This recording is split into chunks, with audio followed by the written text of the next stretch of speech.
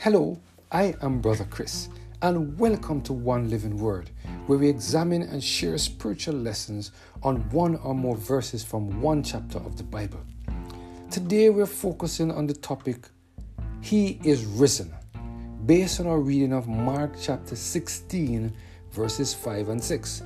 Let us hear what the Lord has to say in this passage of Scripture. And entering into the sepulchre, they saw a young man sitting on the right side, clothed in white linen or white garment, and they were affrighted. And he said unto them, Be not affrighted. Ye seek Jesus of Nazareth, which was crucified. He is risen. He is not here. Behold the place where they laid him. For over 2 years, Jesus was telling his disciples that one day he will die and be resurrected. But no matter how many times Jesus shared this information with them, the disciples just could not grasp what he was saying. A few days before his crucifixion, Jesus again brought into sharp focus the fact that he would lay down his life, and after 3 days he would take it up again. But no matter how many times Jesus made this statement, the disciples just could not grasp what he was telling them. The word of Jesus regarding his resurrection was so powerful that during the hours leading up to his crucifixion, the high priest brought it up during his cross-examination before Pilate. Here are some texts that relate to the words of Jesus regarding his crucifixion and resurrection. Mark chapter 8 and verse 31. And he began to teach them that the Son of Man must suffer many things and be rejected of the elders and of the chief priests and scribes and be killed, and after 3 days rise again. Mark chapter 14 and verse 58. We heard him say, I will destroy this temple that is made with hands, and within 3 days I will build it another made without hands. Matthew chapter 8 and verse 31.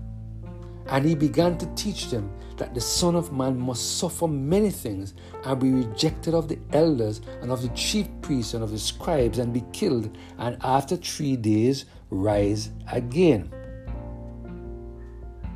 Based on the above text, it was well established that Jesus intended to be resurrected after his death.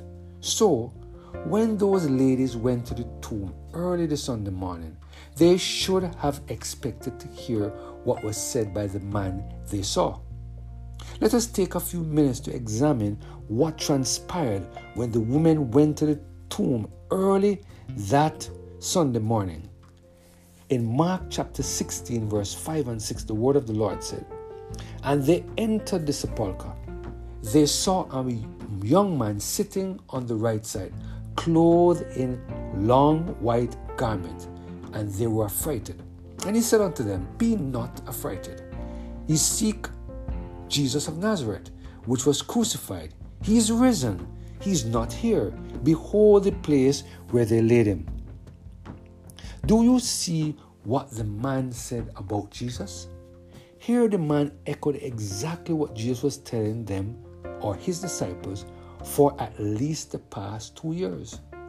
Here we see the man letting them know that the Savior of the world was risen. He's alive, just as he said he would. And to make sure that they didn't get it wrong, the man showed them the place where Jesus laid after his death on the Friday afternoon.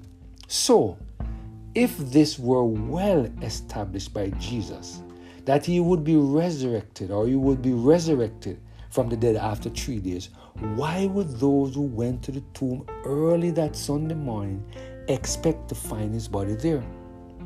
Why, after Jesus made it clear so many times that he would be resurrected from the grave, would his disciples have such difficulty accepting that he was no longer in the grave? Do you see what can happen to us when we are not converted and the Holy Spirit is not in total control of every single area of our lives? But what I love about God is that He winks at our ignorance. God knew that their hearts were not converted. Although Jesus raised Lazarus from the dead prior to His crucifixion so that the people could be aware that resurrection from the dead was possible for Jesus, this story reveals it takes more than intellectual knowledge to believe God's word. It takes more than sight to believe God's word. It takes more than physical evidence to believe God's word. It takes the Holy Spirit dwelling in our heart to help us to believe what God said in His words.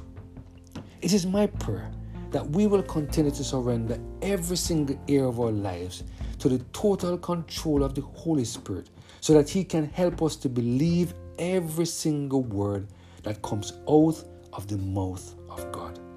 May God help us to believe that Jesus is risen from the dead and is at the right hand of the Father interceding on our behalf. Let us pray.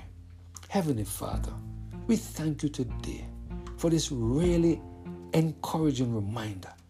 He is alive. He is risen. Our Savior is not dead. He's alive. Thank You, Heavenly Father, for reminding us that exactly what You said occurred. 3 days and You were out of that tomb. The same way You said 3 days you're out of that tomb, we can believe with what You said in John chapter 14. Let not your heart be troubled. I go, I will come again and receive you unto myself. Heavenly Father, help us to trust in God with all of our heart. Help us to trust in You and not to lean onto our own understanding. Thank You for this word of encouragement, we pray. Through Jesus Christ, our Lord. Amen. Have a blessed and Holy Spirit-filled day.